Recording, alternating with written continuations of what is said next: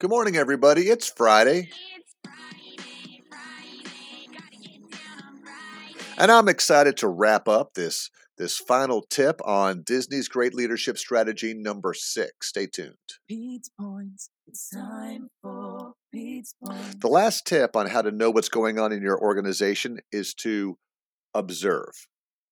Observe your operation from both a guest point of view and a cast point of view. Experience it for yourself. Now, at Disney, this was huge for us because, again, and it wasn't hard at Disney, especially in the theme parks and resorts, because if I wanted to see how my operation was doing when I worked at Port Orleans Resort, on my off day or an off night or something, I would go there for dinner. Now some people would recognize me, but I'd also walk out to the recreation. I'd hear what other guests were saying about the check-in process.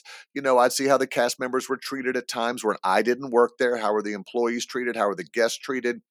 From a theme park perspective, the same thing. Now, of course, that sounds fun. Yours may be a little different, but can you get in and shadow your operation?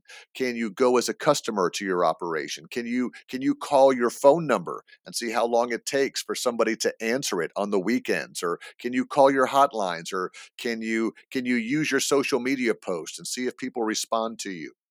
There's all kinds of things you can do, but the point is you have to observe your operation regularly from the guest point of view, the cast point of view, and experience it for yourself.